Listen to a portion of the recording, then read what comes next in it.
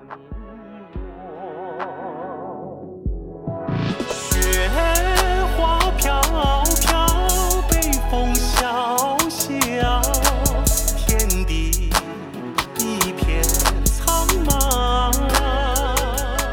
and welcome to the Sinopsis Podcast, where we break down the history, economics, culture, and geopolitics surrounding the world's other superpower. I'm Michael. And I'm Sam. And today we are joined by our co-researcher for this episode, Zack Smith. Zack, welcome aboard. What's up, guys? Super excited to be on the podcast, and thanks again for having me. Yeah, well, we're glad to have you. It is no secret that China is locked in a technological arms race with the United States. One of the most hotly contested fields in this race is that of artificial intelligence, or AI for short.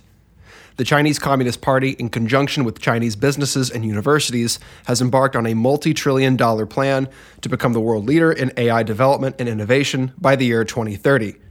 Already, they are leading in several important metrics, like the raw number of AI-related patents and the overall number of AI engineers working in the country. But, as we will discuss, it is far from a foregone conclusion that China will eclipse the combined capabilities of its rivals. The superior quality of American research, a stifling environment for innovation at home, and a lack of top-tier talent in China mean that Silicon Valley is likely to keep its crown at least until the next major breakthrough in the field of AI. So, what, in layman's terms, is AI? How are the major powers competing for dominance? And what is potentially at stake for the winners and losers? Before we begin, please note that we are not a technology podcast, and though we will touch on some of the basics of AI and how it works, we will be looking at this topic primarily through the lens of international competition and strategy. That said, we'd like to start with a quick overview of what's important to understand about the technology so that you can make sense of everything that follows. Yeah, so to begin, I'd like to go over briefly what AI is and what it isn't, starting with what it isn't. Because although the term AI, artificial intelligence, is technically descriptive, I think it conjures up a lot of the wrong images in people's minds. AI is not Skynet, it's not killer robots, it's not the Terminator, it's not Zordon from Power Rangers, and it's certainly not that one little dinky robot from iRobot that needed Will Smith to come save us all. Instead, the most general way to think of AI is that it is the next technological revolution. Think of it like in terms of the original industrial revolution, the advent of the computer, the advent of the internet. It is an increase in technology that is going to augment every section of our life. Some in areas that you already use AI in, for instance, might be if you've ever used Google Maps and it reroutes you. That's AI processing right there. The way that AI works, and again, we're not going to get too technical, is that it crunches a large amount of data in order to develop insights into the world that we might not be able to see as humans. The term artificial intelligence is correct, but the way that AI processes is very different than how you or I take the world around us and kind of imagine it. I like to use the metaphor, if you're familiar with statistics at all, AI functions kind of similar to a regression analysis insofar as you can provide it with a lot of data, and AI is able to determine trends and realities about the world through the computation thereof. And to kind of help explain it even further, Zach, why don't you jump in? Yeah, absolutely. You are correct, Sam. We do not need Shia LaBeouf or Will Smith to save us. And the reason for that is AI is not intelligence, or is not intelligent in the sense of a human. It is binary. It is ones and zeros. It is yes and no. Think of AI as a boost, significant boost, orders of magnitude, to any pre-existing system. It adds intelligence, and it does that through repetitive learning and progressive algorithms that run behind the scenes in many hidden layers to help optimize the pre-existing framework for the software. So it does this with large amounts of data. It is heaps and heaps and heaps. And one of the great things about AI is we have reached a point in time where we no longer have to manually input this data, which was a pretty crucial limitation in the past. We now have, believe it or not, AI to do that for us. With that, though, you do, in fact, still have limitations. As I spoke of before, data, we need tons of it. Tons and tons and tons of it. And just to briefly touch on some of the downsides and limitations of AI, because it is not just all-out Superman machinery just yet, it does require a vast amount of computational power, and not everyone has access to that.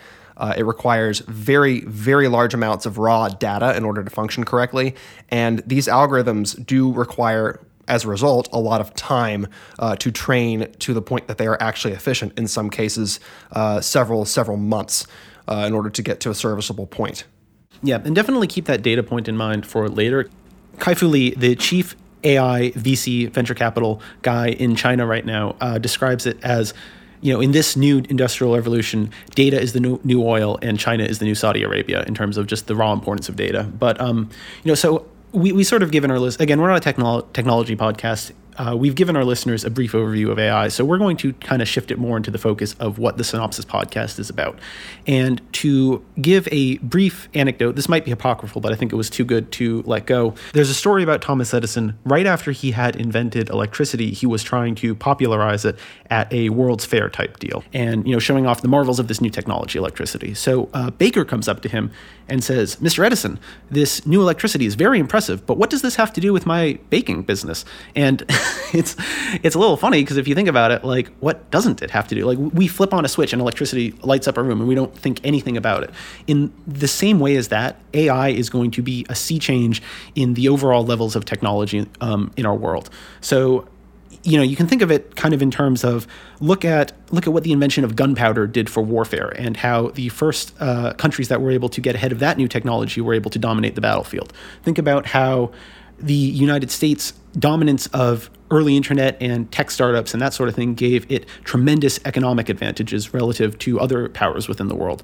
So, AI is going to be the new technology frontier that is going to be important to maintain control over economically as well as militarily. And of course, AI has already blazed quite a trail along those lines. Real quick, have any of you guys used... I know you mentioned that GPS pathfinding has been affected by AI. Did any of you use the old Garmin machines way back in the day? Yeah, it was terrible. They were absolutely awful, weren't they? Yeah, like god awful. I got lost so many times it wouldn't correct the path in time for me to miss that for me to hit that one crucial turn on the interstate or whatever. Google Maps is pretty good about it now, I would say. In fact, a wide variety of applications, including Waze and Apple Maps, are all pretty usable. That's one very solid real-world example of how AI has advanced. So moving on from that, I think it's time for us to get into the different ways in which each country is developing AI. China and the United States take very different approaches in this regard. Sam, I will kick it back to you to start us off. Yeah, so again, people in the West might have heard the story of Deep Blue beating Garry Kasparov in 1997. Kasparov was at the time the world leader in chess, and this, caused some ripples in the popular imagination. I think most people have heard of it. It's a pretty striking event. But what many of us may not know is that almost exactly 20 years later, in 2016, so 19 years later, AlphaGo, another AI algorithm, was able to beat Lee Sedol in the game of Go. And for those of you who are unaware, Go looks kind of like Chinese checkers, but it is a game many, many, many times more complex than chess. I heard it quoted at 37 orders of magnitude more complex in terms of the number of positions on the board game. So, and moreover, what's important about Go is that it is a cultural touchstone, particularly in the East, in a way that chess is not in the United States. So what am I getting at with all this? Well, when that victory occurred in 2016, it's been described as a Sputnik moment for the CCP. For those of you who aren't aware, obviously Sputnik, the first Soviet satellite launched into space and really prompted the U.S. to undergo what we now think of as the space race. So, it was at this moment in 2016 that China, under the CCP, really shifted a huge amount of their direction towards the development of AI. And to discuss that further, Zach. Absolutely. While the trajectory for AI was long in the making, it was only a year after the AlphaGo moment that the State Council released its first unified document outlining China's AI policy with an overarching goal to make China the world leader in AI development and innovation by 2030. With it, this policy definitely had a emphasis on economic growth, but a good way to look at it is as a highly incentivized wish list. And this wish list helps coordinate and guide the local governments and the private sectors to work together to further this AI development. They did this with an emphasis on their AI national champions, which were businesses endorsed by the government to focus on developing specific sectors of AI. The private companies would do this by agreeing to focus on the government's strategic aims. In return, they would receive preferential contract bidding, easier access to finance, and sometimes even market share protection. Now, as much as the AlphaGo played a pivotal role in this, the local governments have long been pushing for AI development within their own sectors. Even so, they would also receive incentive to do this, and they would get it in the form of longer term limits and promotions based on economic performance. Some examples of these AI national champions, we have Tencent, who is in charge of computer vision and medical diagnosis. We have Baidu with development of autonomous driving. And lastly, a company we will definitely touch on later, Alibaba, with the development of smart cities. Now, of course, AI technology has dual use purposes, as in it can be leveraged in both the civilian and the military sector, and that is not lost on China. As is typical fashion in China, they have combined the military and civil sections of their AI development into something called military civil fusion, which actually encompasses a wide range of technologies. But here, of course, we're going to focus on the AI. The objectives of military civil fusion are outlined, and I'm taking this right from Xi Jinping's mouth, so these are not my words. Number one, to facilitate transfers between the defense and civilian sectors to improve the sophistication of China's military technology, particularly in sectors critical to informationized warfare. Number two, to create cohesion in Chinese industry and academia working with and in support of military objectives, so that the entire system can be effectively mobilized in support of the military in the future. And number three, to drive technological innovation and economic growth. Now, I don't know if you were keeping score there, but I said like defense, military, and warfare several times in there, and the only point that was strictly about civilian measures was how many words long? It's like so six. that's like 7 words long. Drive economic growth. Yay! Yay! Grow the economy. Also build drone swarms. Right. So, this is pretty typical of China's efforts on a wide range of things, and also very typical Chinese. It's top-down, state-directed. You've got, as Zack outlined in the AIDP, you have universities signing on to these government directives abreast Chinese corporations. And they're all working towards a sort of unified goal at the very end of the day with the technologies that they are pursuing. The entire industry in China has been ordered to support the military's needs in this regard. Some stuff that they're looking at in particular that I found interesting is improved command and control. We mentioned that AI has the ability to make decisions very rapidly, faster than a human being. The Chinese are toying with the idea of using this as some sort of advanced decision-making algorithm on the battlefield. Drones, of course, everyone knows about drones. Undersea drones, that'll be new. It's also being toyed around with in their cruise missiles to allow them to act independently of other targeting radars and satellite information, so in case that network goes down, the missile can then act with greater autonomy. So that's just a little sample of what they are most interested in on the military side of things. And if it's not too much of a disruption, I'd kind of like to talk about the state of where China is vis-a-vis the United States in the tech race. Well, Zach, did you have anything to add before we jump into there? Yeah, I do, definitely. With the AIDP, just to mirror Mike's point, the military application for AI was incredibly important to them. They saw AI as an inevitability within the military. And to draw a parallel to Sam's comparison of AI to electricity, they want to incorporate AI similarly to how electricity was implemented with a system-wide transformation. We're talking every single aspect of the military, from the base technology to communication. All of it will be ramped up and further boosted by AI. And of course, that's a big help to a military that hasn't been involved in any major operations since their Vietnam. For those of you who didn't know, China actually invaded Vietnam shortly after us leaving in the 70s. So It works out so well. Yeah, it was a very attractive real estate option for a lot of countries, and I can't imagine why. But anyways, you mean you don't like jungles and napalm? I think they have some pretty nice beaches. I heard the surfing there is pretty good, actually. So with all this talk about China's method of development, I just want to kind of draw a brief highlight to the history of Silicon Valley and how technology has developed in the United States, specifically with the most cutting edge, all the internet stuff that's going on over there right now. Obviously the U.S. government did play a role in the founding of Silicon Valley as the tech ecosystem for the United States, but it was much less of a major role than the CCP is trying to play now.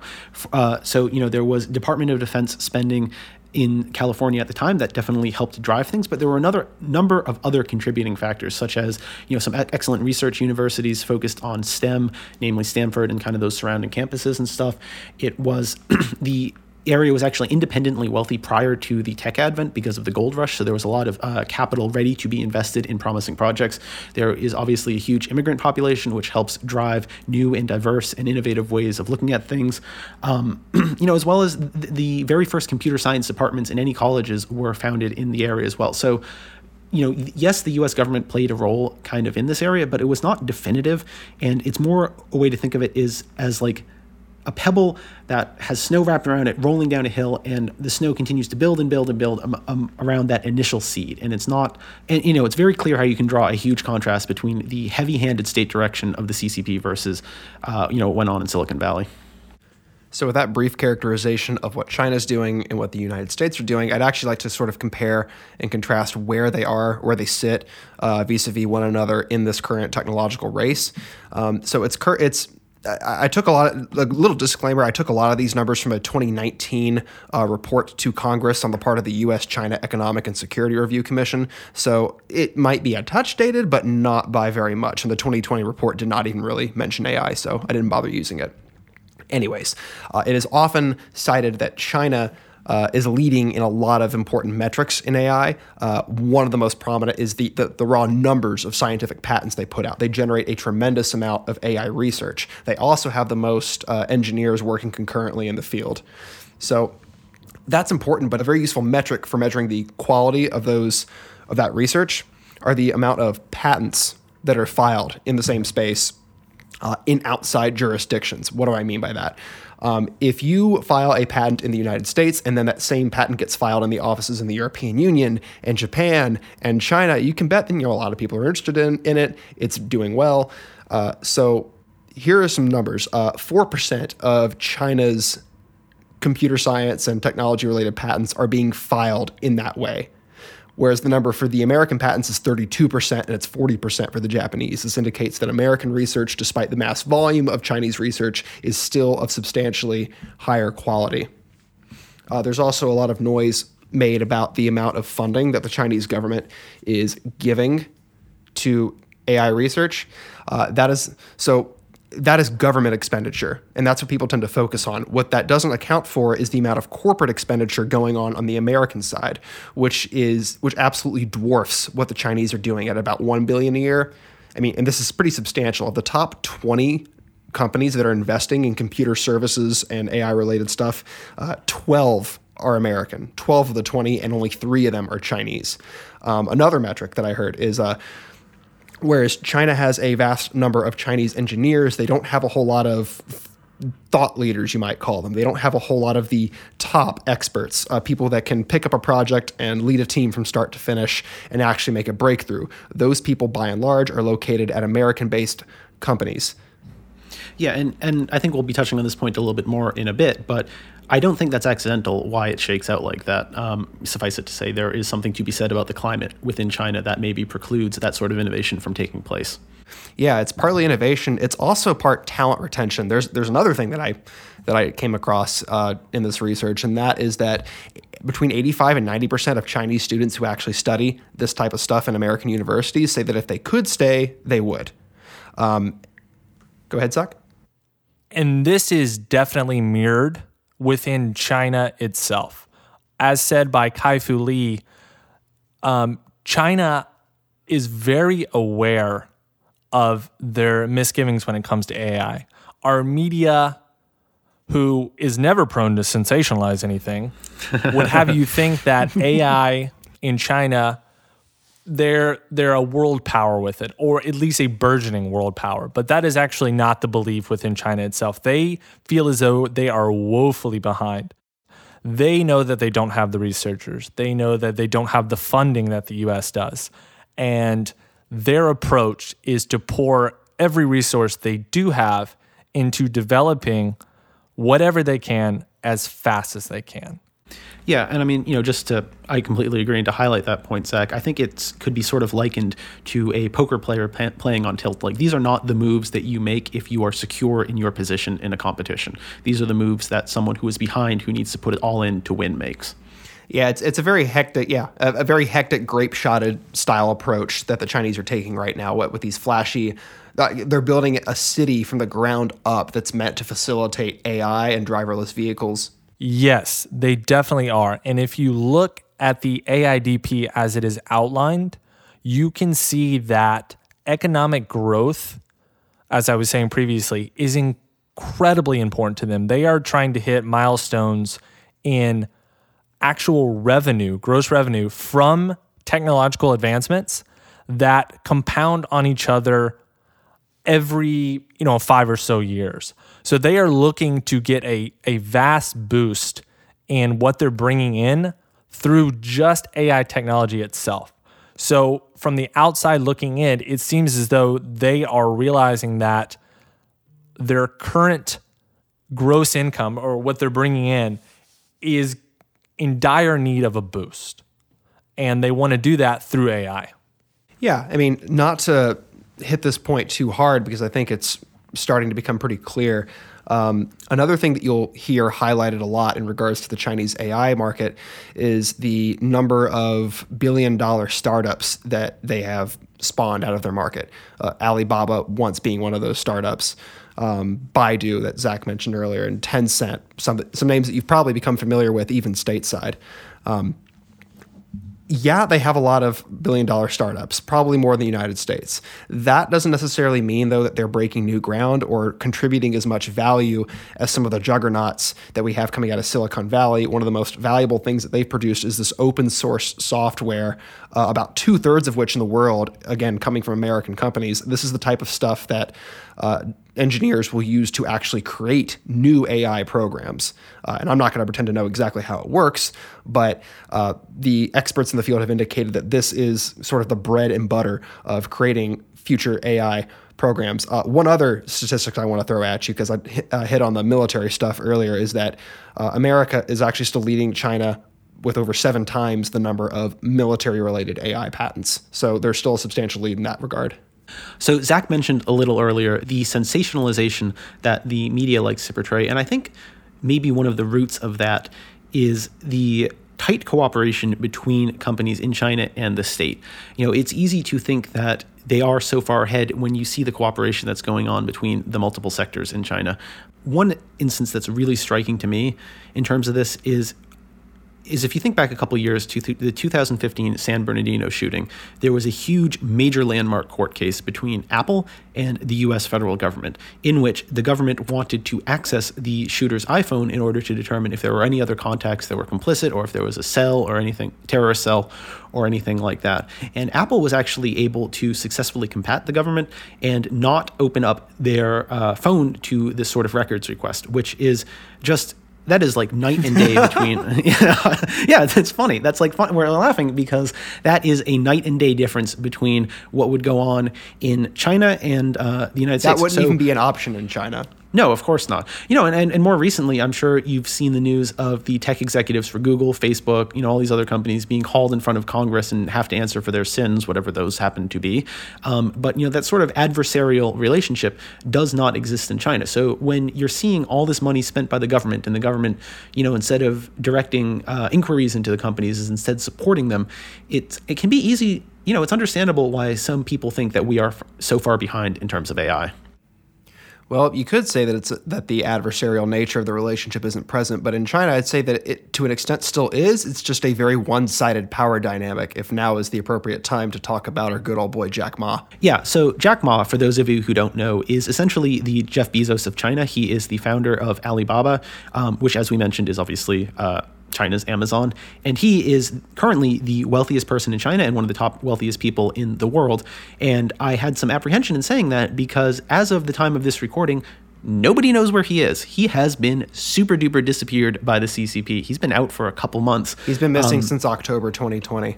Yeah, thank you. As of this time of recording in January 2021. Yeah, so he's been MIA. And, this is really striking. He made some not so nice comments about the Chinese financial system. He said the Chinese banking financial system was run by a bunch of old men who were ill-equipped to handle the new technological revolution that China is undergoing. And for this, he's been disappeared. And this really stands in stark contrast to the United States. Like, can you imagine if Jeff Bezos, had, for instance, a newspaper that launched continual attacks on the president of the United States? I mean, how crazy would that be? How crazy would that be? But he's alive and well and off on a super yacht somewhere with his, several mistresses and everything. So, he's doing hunky-dory despite making, similarly aggressive claims about the U.S. government. Even more aggressive claims. Let's not exactly. Ourselves. Yeah, more aggressive. Yeah. Thank you. Yeah. And this gets back to the point that I had sort of foreshadowed earlier, which is the nature of the authoritarian single-party state that is China under the CCP. Really, my argument is that it prohibits innovation of the type needed to become a world leader in any technology, let alone AI, by 2030. It sort of limits your scope of innovation to the courtroom maxim of never ask a question you don't know the answer to, and in this case, never develop an AI algorithm that you don't know what it's going to do. So for instance, say you're developing a new fintech algorithm to do a better, more accurate credit score for citizens in order to figure out whether to extend loans to or at what terms or whatever. And it so happens that in the course of feeding this AI a bunch of data, that CCP officials should actually have their credit downgraded and should be charged a higher interest rate or whatever. How do you think that would go? Do you think only the president would be fired? Do you think anyone who worked on that AI would be fired? Do you think the entire company would be taken down? Do you think all of those researchers would be disappeared?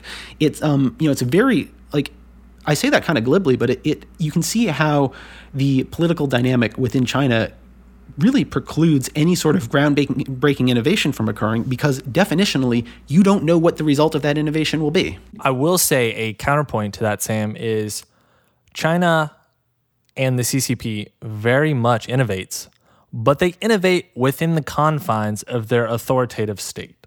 It is no surprise that China and the CCP have the leading AI technology in facial recognition. And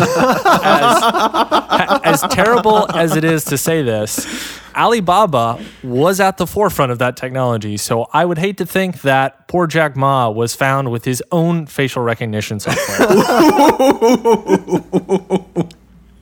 Damn. And for those of you doubting that he was intentionally disappeared by the CCP, they fired several warning shots in his direction before it actually happened, up to and including a corruption investigation on his company. So, and then he was also replaced at the head. So. Yeah, and as we've said in episode number 4, the great thing about anti-corruption investigations is that they're usually never wrong. In China, you're always correct if you point the finger at someone and say, "Sir, you are corrupt." It's just that you're ignoring the fact that you probably are too, owing to the fact that your butt's in that seat. And I don't want to gloss over this. Mike, why don't we were laughing pretty heavily a minute ago in terms of facial recognition, but it's obviously a severe subject. And what is the number one application of facial recognition technology right now in China? Well, I don't know what the number one in terms of raw numbers would be, but I can tell you what's making the news the most, and that is the Xinjiang repression of the Uyghur Muslims. Yeah, that's how they use AI algorithms to. After having tracked everyone's face, they've kind of determined, okay, who's going where, who are they hanging out with, who is the most likely to be a terrorist. They're concerned with Islamic terrorism coming out of the Uyghur Muslim area. And they will go ahead and round up people that they suspect of being dangerous. I don't want to be sensationalist here, but it does kind of hearken to the whole Minority Report thing where you are being thrown into a concentration camp for suspicion of future whatever. And in some cases, like literally, they will find people who have this, I forgot what the name of the app was. There was this very particular app that they were suspicious of. And if you had it on your phone, they would go ahead and round you up, and then it was on you to prove your lack of suspicion, to prove your innocence. And if you were immediately like off to the gulag. Yeah, and obviously, I'm laughing. I mean, only laughing because you laugh or you cry, basically, in this sort of situation. But that is completely ass backwards to how we do things in the United States and any other, liberal democracy, insofar as the prosecutor has to prove your guilt. You do not have to prove you're innocent. Innocent until proven guilty. That is not the case, and that sort of corruption of the law is aided and abetted by developments in AI technology by the Chinese Communist Party. That segues nicely into another point that I like to make along the lines of innovation, and that is that a lot of AI experts and stuff just don't really view China as the ideal place to go settle down and live for a variety of reasons. It's not like they have to be Uyghur Muslim in order to feel estranged. As a lot of people who've lived in China will tell you, if you're not like ethnically Han Chinese, then it's kind of hard to be accepted as Chinese. Having not been through it myself, I'm going to limit my comment to just that. But there's a reason that China relies on it attempts to leverage and depend on these foreign created technologies, international innovation resources in order to get the ball rolling on its end. Of course, they are very, very active in tech transfer attempts. Chinese firms attempt acquisitions and investments of overseas tech firms all the time. In some cases, they do resort to IP theft. In order to lure talent, they have really, really generous packages being offered right now, something like $100,000 up front for top-level researchers that want to come teach in their universities, and then pretty generous salaries going forward from there. A point to that parallels something that you mentioned earlier, Mike, in the fact that China does produce a lot of research, but like you were saying, it is research that is done, created, and crafted for China. They don't publish research in an attempt to help other nations or to coordinate with other AI researchers. They produce research for themselves. Now, there is a disparity between this in the sense that they read our research, they incorporate it, and they use it. But the pre-existing world is less likely to, let's say, translate their Chinese research from Mandarin in order to get a glimpse of what they are working on, which I think leads in part to this idea or this misconception that they are in fact ahead of us in the AI race. Much of what they do is for them, by them, and they don't seem to care very much about changing that. Yeah, no, I think that's a point that we've touched on a lot through this episode, the insularity that is AI within China. A parallel that I foresee swirling around in a lot of people's minds who are listening would be that of the United States and Soviet Union's technology race back in the day. And we've talked a lot about here just now that it can be very difficult to foster a suitable climate for innovation in an authoritarian country. But if top-down directed, these types of regimes do have a track record of achieving very limited specific goals that they're set out to achieve. For example, like when we talk about America winning the space race, in reality, what we really did was get to the moon first, but almost every other significant milestone, the Soviets were the first to get a person into space, first to put an object, Sputnik, into orbit. They probably were capable of putting someone on the moon. Now, some would tell you that the United States was capable of reaching all those steps at the same time, but the Soviets actually stepped up and did it.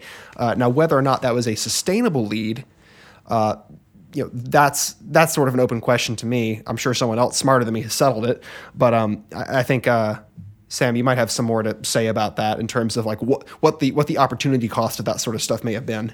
Yeah, I think opportunity cost is a good way to think about it, because when you have a unidirectional focus and you're only evaluating success or failure of a project in terms of a single metric and not in terms of trade-offs, then you can easily achieve success. In the Soviet Union, if it was a commune's directive to produce 1,000 tons of potatoes over the course of the year, you better believe that they were going to produce that 1,000 tons of potatoes because that was their only directive. But it's not looking at the total picture. What did they forego in order to do that? Was that even the most efficient allocation of their resources? Should they have even been producing potatoes as opposed to turnips or whatever?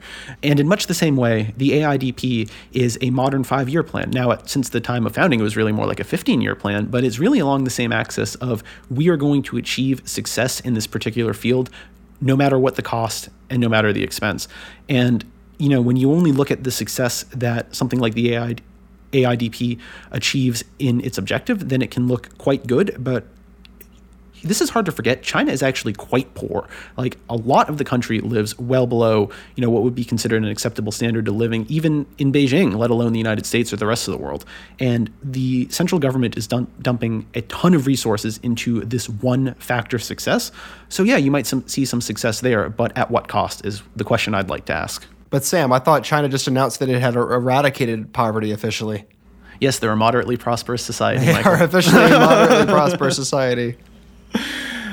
That's coming from Xi Jinping's mouth, not mine. I will say, as much as we draw parallels to China, the AIDP, and the Soviet Union during the space race, I will say that China is very aware of their weaknesses in the sense of already established AI within the United States and the EU, and they are very much hoping that with this highly incentivized wish list, that the local governments and the private sectors are on their own accord putting their focus in developing areas in which they can see the most growth the quickest.